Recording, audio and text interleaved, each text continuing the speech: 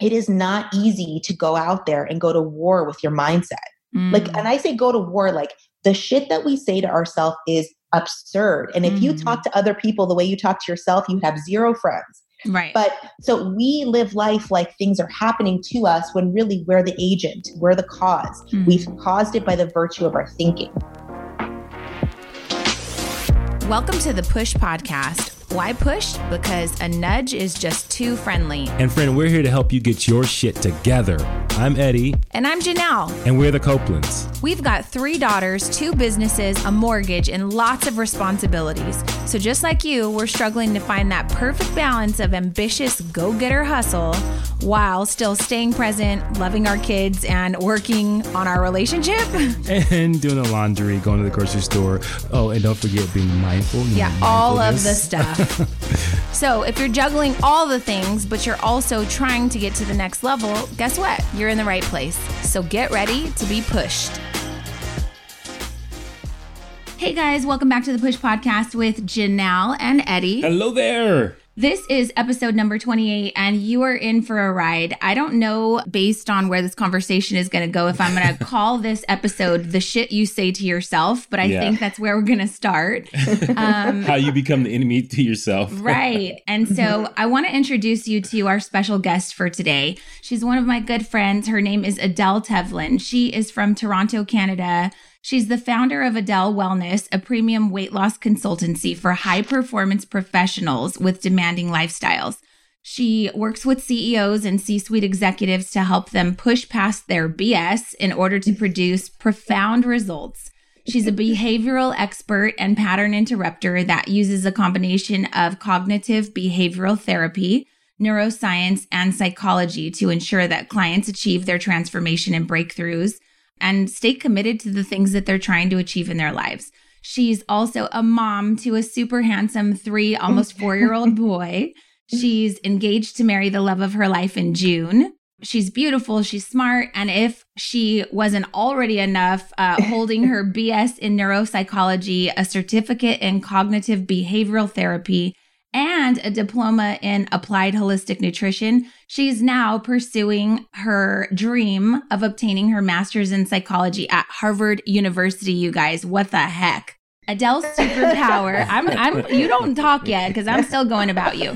Adele's superpower is that she helps people see their blind spots, which everybody needs help with that, right? Yeah. That's massive self-awareness right there. And she helps them break their behaviors and routines in order to get out of their own way so they can accomplish their goals. So welcome, Adele. Thank you so much for being here. Wow. Hi, guys.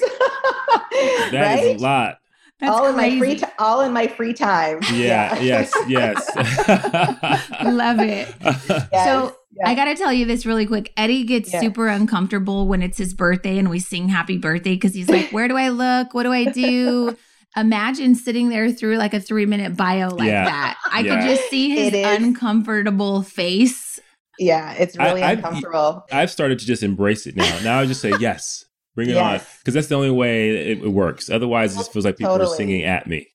Yeah. And it's also just like hearing it back at you. You're like, wow, right? Like all the growth. Because when you're in your life, you don't see it from a different perspective. But when you get your bio back and you're like, wow, I have accomplished all that. Because I'm sometimes my worst enemy too. Like the shit I say to myself, right? So sometimes it's like when you hear it back from someone, you're like, wow, I have achieved all these things. I'm living a life in alignment. That wasn't always the case. Like, and all this kind of beautiful stuff. So thank you for saying that because it just grounded me and like, wow, yeah, like this is my life. It's pretty I've done awesome. some shit. I've done some shit. Totally. That's amazing.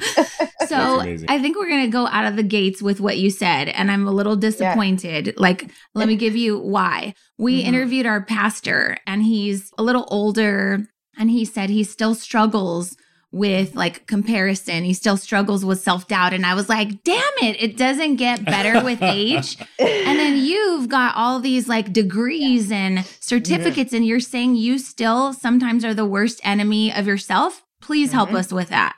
100%. So, okay, what a great way to start. So here's the thing. Your narrative is never going anywhere because your narrative is part of the ego part of your mind, the limbic system. And I love talking about this because this is a podcast in and of itself. So you have an ego. So the ego is the part of your mind that says, you're not enough, you're not safe, you got to do more, comparison, judgment, fear. And we all have it. The ego actually lives in the part of your brain called the default mode network. So the thing is that the more work you do on yourself, the more mindset work, the more awareness, the more mindfulness, you're able to quiet the voice. It becomes more of a whisper, and you're able to still act even when you hear the voice. But for a lot of people who haven't even delved into this kind of work, they think that their ego is them. And when you start to do the work, you're taking a different seat of awareness. Like now when I hear myself be critical, which is not as much as like it used to be, but it's just part of my humanity. So I actually always just embrace my humanity and my imperfections. And that's one of them where it's not enough. I got to do more. I got to be more. Oh, heart. Okay. That's my thing. My shtick is like, I got to be more, do more. Okay. That's my shit too. Yeah. It's like a super achiever on steroids. And when the more work I do in this realm of, I call it science and spirituality, marrying those two, which is sort of my thing, my gift, is I'm able to say, I understand that's my ego and it's not who I really am. The source and the truth of who I really am is whole, perfect, and complete. But as we grow up, so 0 to 7, those formative years, this is really important. When we're 0 to 7 years of age, the only part of our mind that's awake is our subconscious mind. We don't have a thinking mind, a critical thinking mind. We just have this subconscious mind. And that's when all of our subconscious patterning get formed, 0 to 7 years of age, from our mom and our dad. Okay. What I mean by that, and this is like highlight, bold this, like this is probably the most important thing I can say. Listen up. Listen up. Our programming happened when we were 0 to 7 years of age, before we had the part of our mind that could say, I agree or disagree. So what I mean by that is my mom and my dad raised me, and they're not perfect, but they did as much as they could, right? But I inherited certain beliefs from my mom and certain beliefs from my dad, both consciously and subconsciously. And that has created and shaped my identity, quote unquote. So when you're talking about limiting beliefs and patterns and why do we still run those things when we know we shouldn't run those things, and how come your pastor is like this evolved human and he still has this background? Because that is part of our conditioning and patterning at the level of the subconscious mind that was developed between the ages of 0 and 7. Now, the good news is that we can rewrite that and rewire it. But for most people, they don't even know this to be true. They just think that their identity is fixed and stable. Like, you know how many people say to me, well, I am the way I am, Adele, right? Oh, God, I am the way I am. And it's like, no, you are the way you are based on those beliefs. And you choose that. And you choose those beliefs. You choose to believe those beliefs. But we're talking about how many people go through life, and I call them, they're unconscious. They're not conscious to all these other things going on, like their patterning and their subconscious beliefs and the voices in their head, right? So that's to answer your question, like that voice is never going away. It's just more like, how quickly can you interrupt that voice in your head and say, oh, that's my ego. That's the funny way my ego talks to me. Does that make sense? So good. Yes. Thank you so much. And I feel like that conversation, I know that we have that conversation with people all the time. Well, let me give you an example. Especially around like the identity piece, and people like to self-identify with that voice, or they will say to themselves that I'm this, I'm depressed. And I always try to correct them and say, you're experiencing those things. That's not who you actually are. But it's a powerful thing for people. And I think that we all are, I should say for everyone, it's a powerful thing. And I just try to remind people there's always another voice that's always telling you, no, that's not true. You can do it. Right. Well, let me give you an example, and then maybe you can tag team on this. So I have a girlfriend. I won't name her, but I'm going to force her to listen to this. She's single. She's beautiful. She's gorgeous, all the accolades. And she has this belief that there are no good men out there. And I'm like, well, yeah, this is why you're single. This is why you're not going to find the love of your life, because you don't even believe it's out there.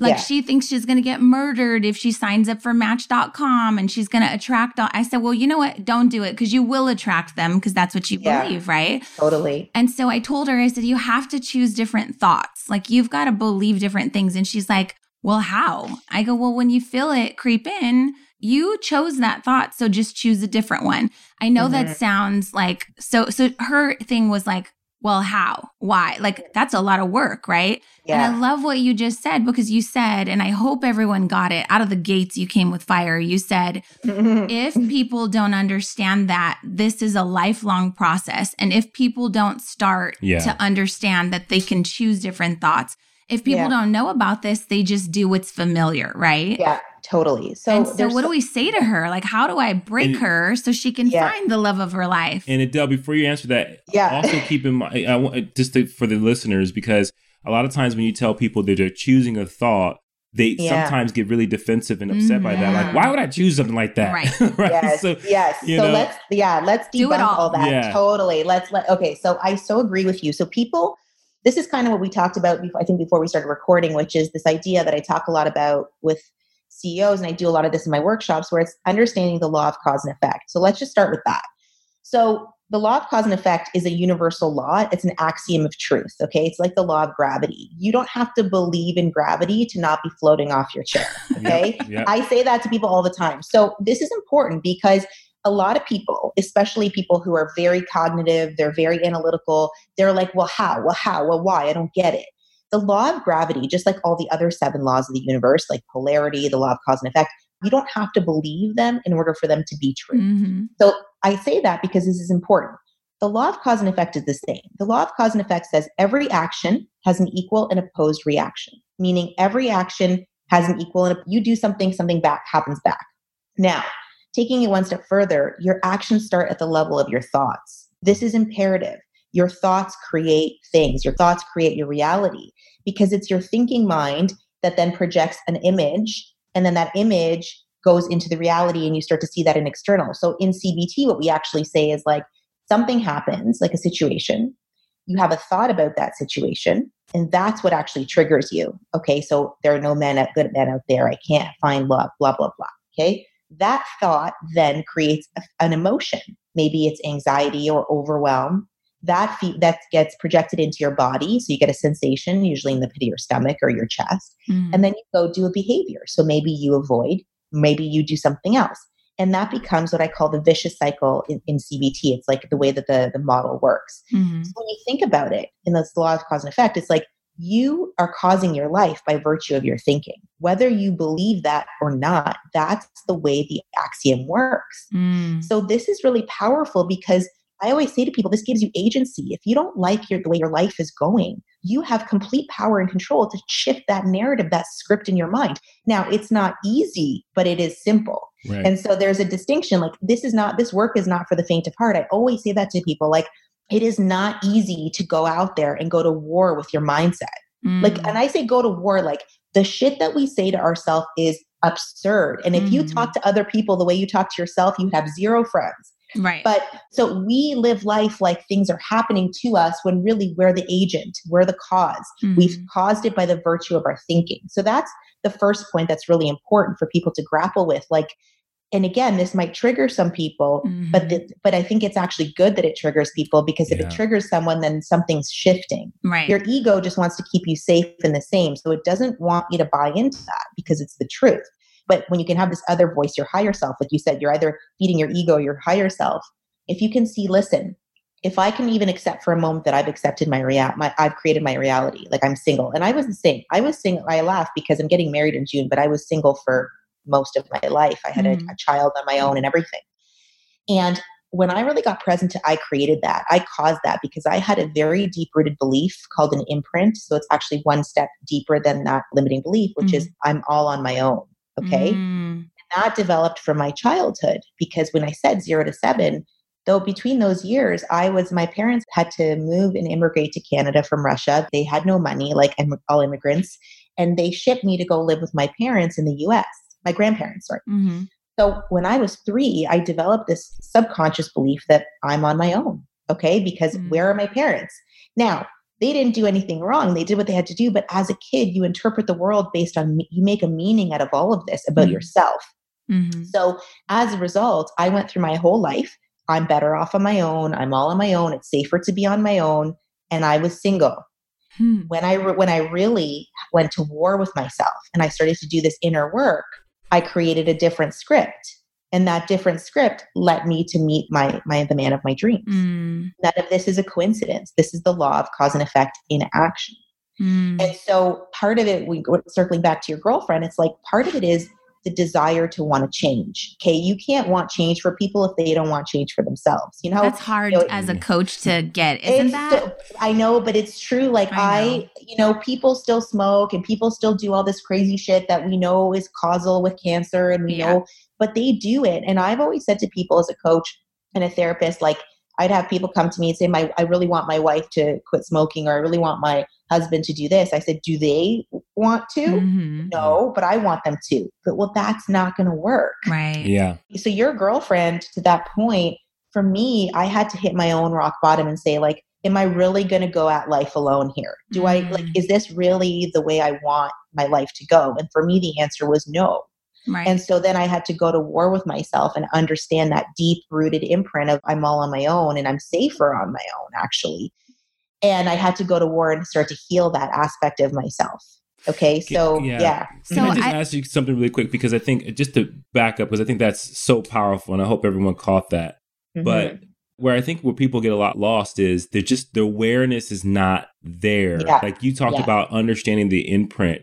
When did that become an understanding or an awareness for you where you were able to actually put some language behind it? Because without blaming your parents, we're limited because we don't have the articulation to actually understand what has happened or what is going on with us. Totally.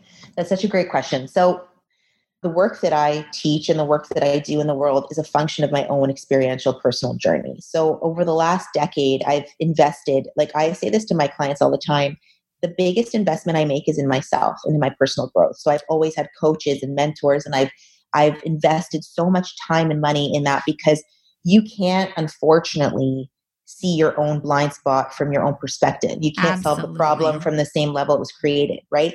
So I had to have coaches throughout, especially I would say the last 5 years. I've worked with a lot of different coaches and spiritual leaders and people in the realm of quantum physics and neuroscience. And I was able to do the work on myself, and as a result, teach the work in my own way, like create my own framework around it. Right. So part of it is like, even if you're listening to this podcast, part of it is there's something in your awareness that drew you to this podcast. Your subconscious mind is drawing you to this conversation, because this conversation wouldn't be present in your life if you weren't ready. Right. And that's what I always say, like, people are only coming to work with me when they're ready. Okay. Because I'm not for everyone. Like, I will dial in on you and we're going to go to war. So if you're not ready, if you're not there, that's okay. But if there's something in this conversation where you're going, wow, yeah, that's me. I can see that there's something limiting me. I don't know what it is, but there is something holding me back. That's step one. Yeah. That is actually awareness. Awareness is saying, my life isn't where I want it to be. Maybe it's around my income. Maybe it's around my relationships or my health. I know that I'm my own. There's some kind of narrative going on. There's some kind of belief system going on. That's step one. I feel like that step one requires some accountability and responsibility, right? Like, because it's so hard for most people that are not working on themselves. You know, they know that they're stuck in a rut. They know that they're unhappy, but they're blaming all these external things, you know, like, well, it's because my boss doesn't give me enough money at work. It's because I had a kid when I was younger and people are, you know, treating me different, or whatever the case may be. So I think what we have found through coaching is like, and we're very much like you, we've spent so much money on us. That's why you are where you are in your life, though. It's no coincidence. And it's totally changed our lives and our perspectives. And when we realize, like, oh, we're struggling financially because of all the shit we do, all of the bad choices we make with money, not our salary, not the economy, not the government, not the taxes. Not Trump. Right, not Trump.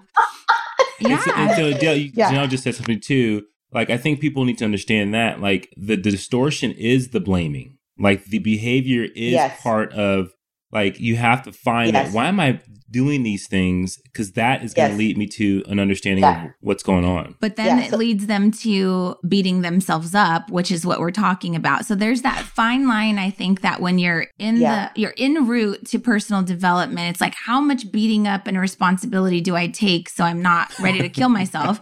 And then how much do I actually, so like, and I know you have so much to say. I feel like we could do a 5-hour podcast together. Yes, we probably could. But I think they're like with the girlfriend, with the dating, right? I think people would hear, okay, well, I can't remember what happened to me when I was a kid, but yeah, I'm very much like you. I'm independent. I probably give off that I don't need anyone. And I think women who are high achievers, we probably put a lot of masculine energy out that repels men, right? Yeah. But then I think immediately you want to go to, okay, then how do I fix it? Give me the tactics. Do I go out to a club? Do I go to church? Do I go to the grocery store? Tell me where to go. But really what I want people to hear is it's not really about that. It's about you.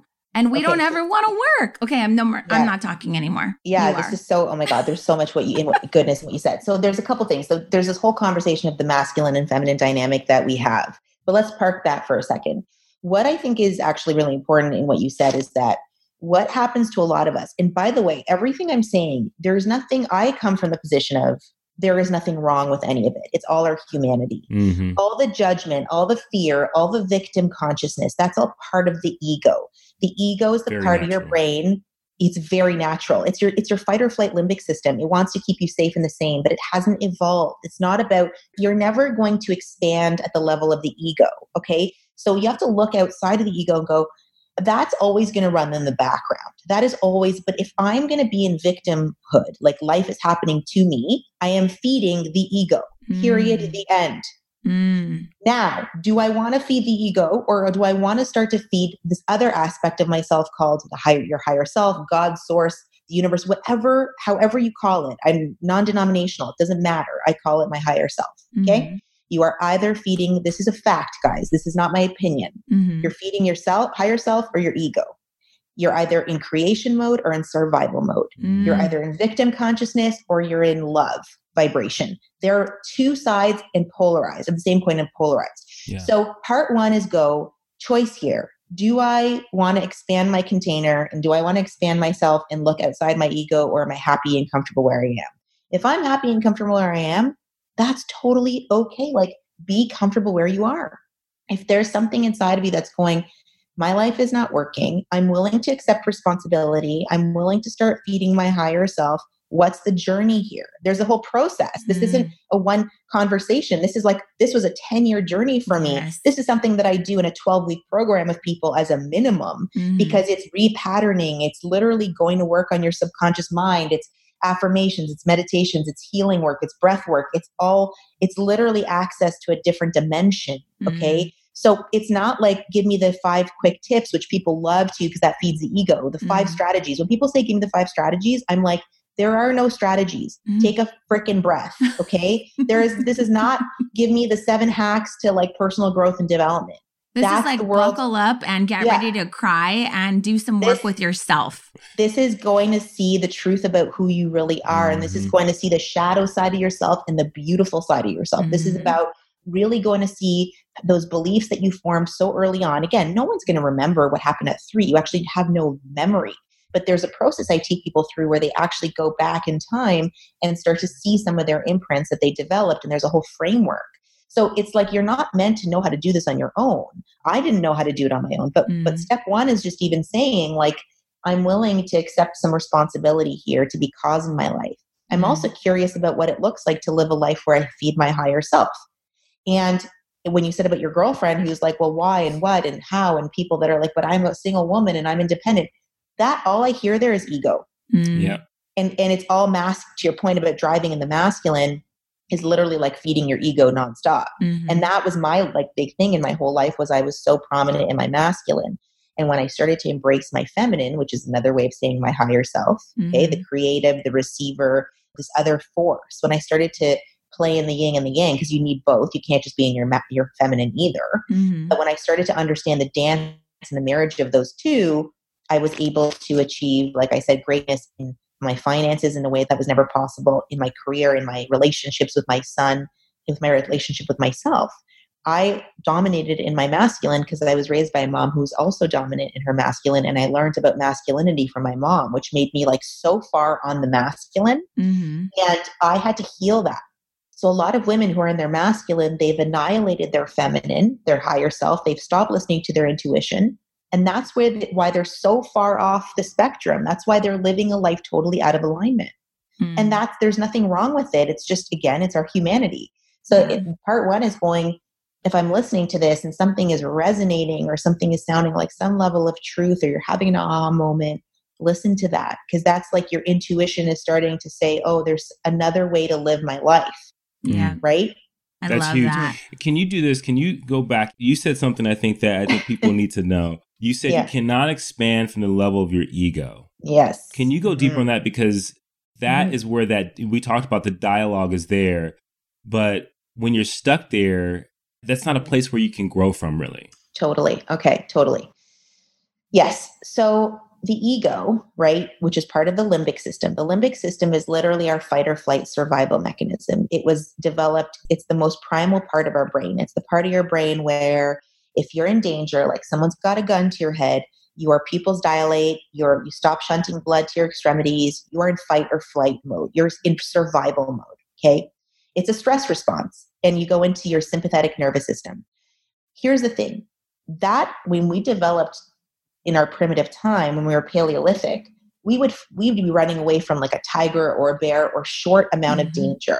But today our stress response is like we're living our life in our sympathetic dominant, and we're literally living in our limbic system. We're literally in our fight or flight all day long. So most people are in fight, flight, or freeze. So what that looks like in your life is like, you get an email from your boss and you go into attack reaction, okay? Or you avoid conflict, or you literally freeze. You don't do anything. How many people do you know in your life that are literally in attack mode, they're in defensive mode, or they're in freeze avoidance mode? All of them. Yeah, and we call it anxiety. Yeah, it is anxiety. That's actually how anxiety develops. The vicious cycle of anxiety is that the more you avoid, the more your anxiety escalates, because you never prove to yourself that you can actually take it on, self-efficacy. So that's anxiety. But we literally live in this stress response, okay? When you're in your survival mode, which again, it serves a purpose. Like you do want to have that instinct, because if something was to happen, you need to have that ability to fight, flight, or freeze or flee. But the other piece is you can't access your higher self in survival. It's just not possible. It's literally two sides of the same coin. Like when you're in survival, the other part of yourself is not available. This is why people meditate. This is why people do mindfulness work, because through your breath, through quieting your mind, through quieting your nervous system to go from parasympathetic to sympathetic, you literally transcend the ego. That's what it is. The people who are like meditators and they get into this still bliss state of love vibration or gratitude, high vibration states, you can't access those states in the limbic system. The limbic system is all fear, and that's all low vibration. So it's literally like two sides of the same coin. It's literally completely polarized. It's like, it's not light when it's dark. It's not sunlight when the moon's out. Like it's the same thing. So to your point, Eddie, I think that, I don't know if that answers the question. Like if you're in your survival mode, you cannot be in your higher self mode. Yeah. And the reason why I wanted you to say that, because I wanted people who are listening to know that it has to be intentional. Like I think we get into these places where it's natural to have these narratives that are not productive, they're not helpful, but we're waiting for the natural response to be positive when it has to be intentional. Right. When you have to go and you have to actually go do something to change it. Well, I will say this, totally. I will say this, though. We work with a lot of people who are starting businesses undercapitalized, lots of small business owners. And I was one of them. Like we lost our jobs. We filed bankruptcy. And then I had this idea to start a business from home. It took off and I signed a lease and I was like, okay, it's just like fight or flight. Yeah. Fight or flight. Yeah. And I was going to fight as hard as I could to not fail. Yeah. And that's one of your imprints, by the way. Right. And a lot of my students do that too. I think it's, the baking industry in particular, which is a lot of my followers, they don't understand really what goes into raising capital or generating revenue or marketing or the business aspect, which is what we teach. Yeah. And so they wind up prematurely getting into these huge responsibilities of finances and, orders and whatever. And they're always in like survival mode. And so I will say, from someone who's been there, when I had a coach at the time that said, you need to slow down to speed up. I thought I love that. Yes. I thought he was batshit crazy, Adele. I was like, this is not the right coach for me. He does not understand. I'm in survival mode. I need you to tell me how. Like, you know what I mean? Like, think back to your 10 years ago self when you didn't, I didn't know really about personal development, the ego and all this stuff. That if you're listening and it sounds crazy, I am telling you, it has been a journey for Eddie and I, for Adele. Yeah. And I just I want to tell them. It's like it's almost like I just need to hug you. I need to hug you. We need to breathe together. And it sounds so stupid because you're like, you're wasting time. Don't you know I have a bill to pay tomorrow? So what do you say to that? Because that's a lot of our listeners, you know, they're in survival mode and it's like do or die. And then it leads us to so many conversations about failure and fear and all of this other crap. Help fix us, please. So much pressure. No. Well, I don't have it that there's anything to, I really, as a, you got to get, I have it that there's nothing wrong. And that's what makes me the kind of coach I am. I don't look at it like there is something wrong. I look at like, that is your humanity. You are not a robot. To have an expectation that you're not going to have that narrative is unrealistic. So stop. That's good. Okay. So rather than judging yourself for having it, it's like saying like, there's a part of you that you have, and you have to be okay with it and at peace with it, but you have to learn how to transcend it. So there's a couple things you said that I want to talk to. One that Eddie said, and I want to speak to this, is like, you can create from ego. You can look at Donald Trump. You can look at a lot of people in the world that have created from ego. When I say they've created something, maybe they've created wealth or power, but the but is really important. It has come at a cost. Creating from the ego will always come at a cost. And what I mean by that is, you're a great example. You can run a business all on your sympathetic nervous system, fight or flight, but you'll go to a point where it's called burnout, failure, whatever, debt. Like at a certain point, it's an inverted U. Too much of a good thing. Too much of a sympathetic goes into burnout. So you can create from ego. I did that for the first probably 10 years of my career. Okay. And I did fairly well, quote unquote. But it came at a cost. It came at personal cost. It came at health cost. It came at cost of my sleep and my sanity and actually my finances. Okay. When you start to understand that, you cannot really create at the level that you're capable of when you're living in fear. So the question is, how do we transcend fear? Well, step one is learn how to meditate, literally learn how to breathe. To your point, you do have to slow down to speed up. I say that, it's funny, your coach said that. I say that all the time because I work with high performing CEOs who are like, it's not fast. You feel like you can't slow down. Yeah. But the thing is that it's the same thing. You feel like you can't.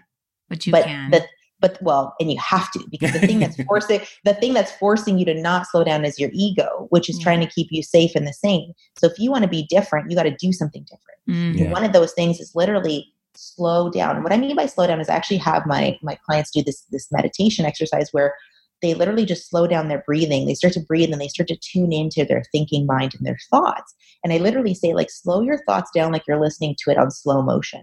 What are your thoughts right now? If your thoughts are like, I can't, I'm scared, okay, just listen to them and allow yourself to listen to your thoughts and feel your emotions and notice how that shows up in your body. Just that level of awareness to see what your thoughts are is so important. Like, you need to slow down in order to understand yourself. Part of the reason people go so fast, I think you're one of them and I'm the same, is like, we're so afraid of our thoughts. We're afraid of being still with ourselves. It's like, oh my God, I don't want to hear what's going on in my head. You need to hear what's going on in your head and if you're going to change it. So I do this meditation with people where I have them really slow down their sympathetic nervous system, have them slow down their breathing. I have them just listen to their body, feel into their body. Most people are so disconnected from their body, they don't even know they have a body. They're just a brain walking around, living in the past or some future. Slow down your body and just feel where you feel those sensations. And then I say, okay, move up to your head. Start to notice how your thoughts are hardwired. Like, what are you thinking? What's your thinking? Great. How do you then feel when you think those thoughts? Okay, wonderful. Just start to be with that. That is the number one, step one, that's so important for people to understand, that their thoughts create their feelings and their feelings create their behaviors. That is like that is the model. That is like NLP, CBT, neuroscience, neurosemantics. Like, everything is, it tells you that you're not reacting to your situation. You're reacting to your thoughts about the situation. Mm-hmm. Those thoughts create emotions, which are just energy and motion in your body. And people suppress those emotions because they don't want to feel them. But when you suppress them, you create more of that. You amplify that. So part of it when I work with people is like, allow yourself to feel what you feel fully from a place of non-judgment and unconditional love. If you're feeling scared, allow yourself to feel scared. That feeling eventually transmutes to a different emotion. Yeah. So good. And I'm always about picking out things I think people should really get. Yes. Can you really talk about how detrimental it is to judge those things? Like, because I definitely feel like judgment is a narrowing process. When you judge, you eliminate things that are important to your awareness. Yeah. Can you go into that? Because I think so many people are judging it and they're making meaning of things that they shouldn't be. Yeah, totally. So judgment, and that's why I said non-judgment, because so judgment is literally the language of the ego. It's how the ego speaks to you. So that's actually a clue for you. When you start looking more objectively into your thoughts, and if your thoughts show up like judgments as a pattern, that's literally just how your ego speaks to you. It judges you, it judges others. Look at that person, look at me. Like if that's how you think, that's just your ego. Okay. So again, non-judgment is literally saying having unconditional love for yourself. And when I say that, I actually say to people, imagine yourself as a little child who is 5. Would you be judging your 5-year-old self? Yeah. No, you're so fat. Oh my God, you're not smart enough. Yeah, Jesus, you're never going to find a man. No. You're not cute. Yeah. You'd go to hell if you said that to a 5-year-old. Yeah, you're poor. Well, that's the thing. Like you would never do that to your 5-year-old, but that's actually where people are emotionally stunted at 5 to 7. So they're literally reacting to life like they're 5 or 7 years old. So when you're feeling how you feel, anxious, afraid, overwhelmed, angry, pissed off, resentful, that's sort of the emotional body of your 5-year-old self. So allow yourself to feel those things from a place of unconditional love and non-judgment as you would for your 5-year-old. Or I even say, because I have a son who's almost 4, like I would with Elia. Like I don't judge Elia for having a temper tantrum. It's just what 4-year-olds do. Yeah. But we judge ourselves when really we're no different than a 4-year-old emotionally speaking. Emotionally speaking, because our emotions got stunted in that 0 to 7 time frame. So if you notice, you typically usually have a very similar cascade of emotions. Some people are anxious, some people are angry, some people are victim-y, some people are sad. Everyone has their own way that their emotions play out. You see what I'm saying? Yeah. That's literally where you got stunted. So this idea of non-judgment is imperative in order to transcend the ego, because you can't judge and love at the same time. I love that. That's so good. And you know, one of the things that I try to communicate to people, and I've been trying to practice this for myself when I hear that ego creeping in and the voice coming in, I've started practicing curiosity. And one of the things that we talk about is just getting curious and asking yourself questions to help me with not judging, you know, as a technique. I don't know if that works, but for me, it works out really well because I end up asking myself better questions and I go, oh, I don't really believe that. Well, it's so funny you say that. Yes, you're so right. Because first of all, getting curious, I love that word. I actually use curiosity is actually such a good word. So thank you for saying that. It's a great word because it literally, it takes off a bit of that shield, like that reaction. It's like just kind of the invitation to be curious, right? You don't have to agree or disagree. It's like, just be curious. The other thing that you just said is what CBT is so known for is it's Socratic questioning. So asking yourself the right questions, what it actually does at the level of the mind and neuroscientifically is like it moves you from the back of your brain, which is your fight or flight, to the front of your brain, which is your reasoning mind. And when you're using your reasoning mind, Eddie, it's like you said, like, do I actually believe that that's true? Not really. Like you start to debunk some of those really steadfast thoughts and beliefs that you had when you actually start to look at the evidence, which is what we do in CBT, is like, how true is that thought for you now? For most people, it's like, not really.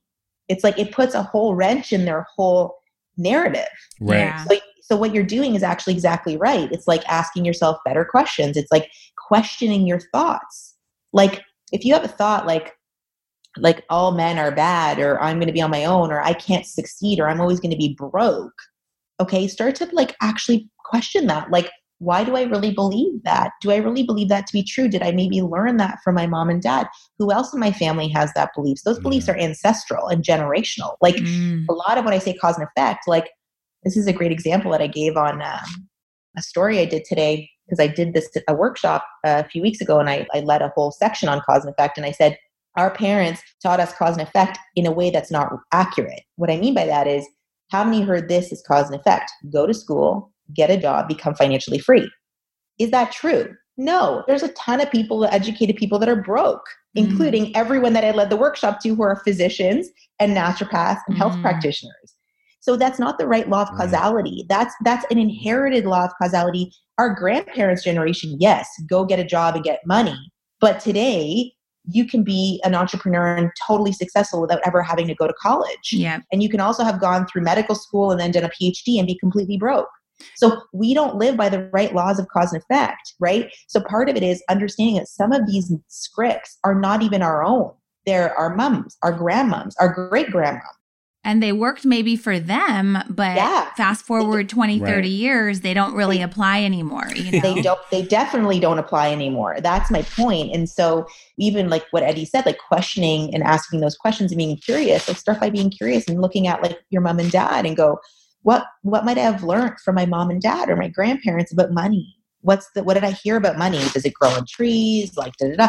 Those beliefs are deep rooted in money people. The root of all evil? Money is the root of all evil. Money doesn't grow on trees. Don't eat more than you have. Like, don't take more than you need. It's a scarcity mindset. I talk about money a lot because I love money mindset stuff, because it's the same work. It's tapping into abundance, which is high vibration states.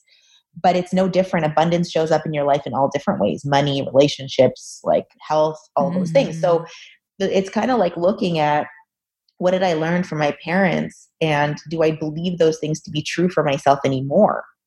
I want to say this. That's so good. But go ahead. I want to say this because your son is about to be 4, and we have gone through the teenage years, not to mention 3 girls. That's crazy. And I started saying to them maybe around 12, when I started to like notice this narrative, like, you know, it was like some of the victimhood, and then like, oh, my parents kind of like, I could see them maybe blaming things on us.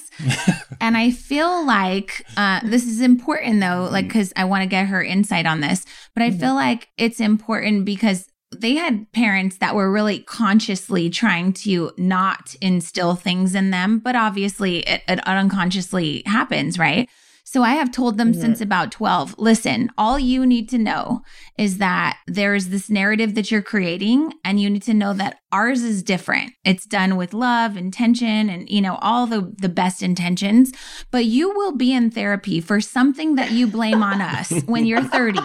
And that's okay, because everybody blames some shit on their parents, right? Yeah. And all you need to know is we did the best we could.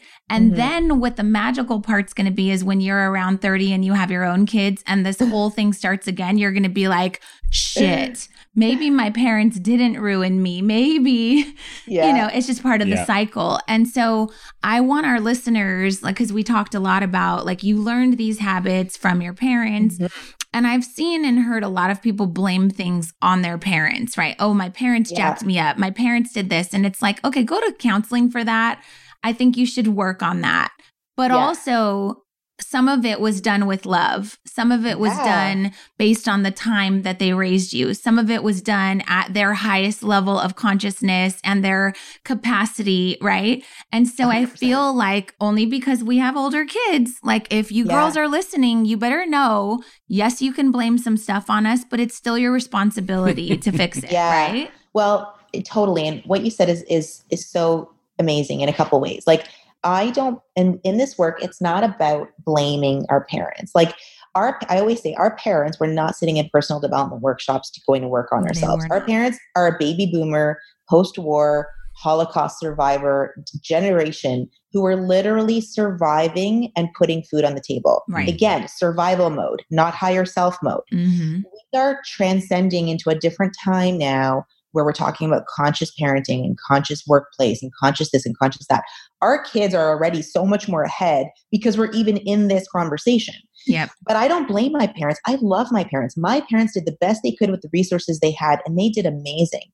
And even if you have amazing parents, you still inherit some level of belief or trauma. You still had something happen to you that you made it mean about you. And what I mean by that is your parents might have not bought you that red bike that you wanted. And you decided in a moment, you made an agreement, I can't have what I want in my life. That is an imprint that you then create as your reality, which is why you don't have what you want in your life. But it has nothing to do with your parents. It's your meaning-making machine that you had about what happened. Did you hear that, guys? Your meaning-making machine. Yeah. It's your parents did what they could. And by the way, I have clients that I work with that had physical abuse and violence and all sorts of things that they, like, you got to look, there's different things that have happened to people. Okay. And there's a lot of trauma that people have endured.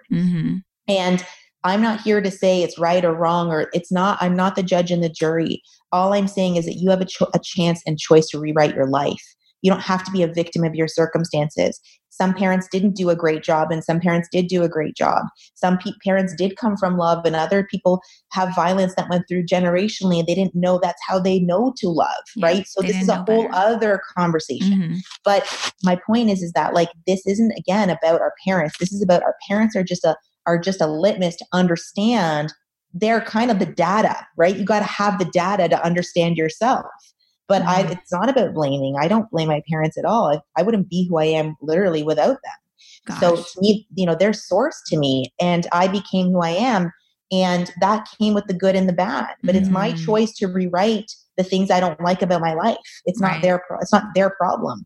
Right. And so that's what I mean by taking 100% responsibility in your life. Yeah, that's amazing. Yeah. I got to tell you, you are magical, and you're going to have to be a regular guest, like once a month. I would love to, sure. Now you have a new segment on the Push podcast because there's so much that we talked about, and it was pure gold. And if you are new to the personal development world, I want you to go back and listen to this again and again. And by the way, when she's saying CBT, she's not talking about drugs. No. Cognitive behavioral therapy. Yes. But, people are going to be like, oh, she's saying go smoke. No. CBD. No. I know. Yeah. But also, the ego and the higher self. Like, I remember learning some of that when I was in my 19 before I was 20. And I was like, what is this woo-woo shit? Right. And you're not ready for it. So if this is an episode that was a little over your head, you might want to still go back and re-listen and then say, maybe I'm not ready for all of this, but what can I extrapolate from this? Because there was so much pure magic and gold in everything that you shared. So thank you so much, Adele. You. Tell people where they can follow you and connect with you and maybe work with you. Tell them all the things. Totally. And I guess you guys will link this in the bio too. Absolutely. Yeah, you can find me at adelewellness.com. You can find me on Instagram, Adele_wellness. You can email me, Adele at Adele Wellness, and that's all going to be linked up. And I would love to hear from you guys, and I'd love to do this again because I could riff for hours. I know. This is totally my jam. And I wanted to just leave with this one last point before we go is, like, when people say, it's too woo-woo, right? This is what people have to understand. This is actually science and math. This is nothing about this is esoteric. It used to be esoteric 20 years ago, but this is all quantum physics and quantum science and neuroscience. This is what the truth of the world and reality. And if, again, you don't have to believe it to be true for it to be true. And I think that's really important for people to understand, right? So it's happening anyway. Yeah. Yeah. So good. Thank you so much, friend. I am so good. I gotta tell you, I'm going to brag for one last second. Like, this is my friend. I am so honored to do life with people like you, Adele. You're amazing. You're magical. And we will talk soon. Okay. Thank you so much. Bye. Love you guys. Love you too. Bye-bye. Bye.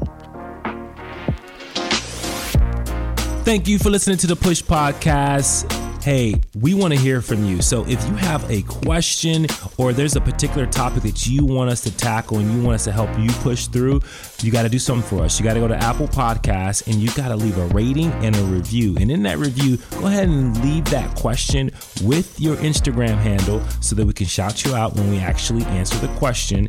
And we'll talk about that on the podcast and make sure that, hey, this particular podcast is made for you. So leave a rating, leave a review, leave your handle, and until next time, push through.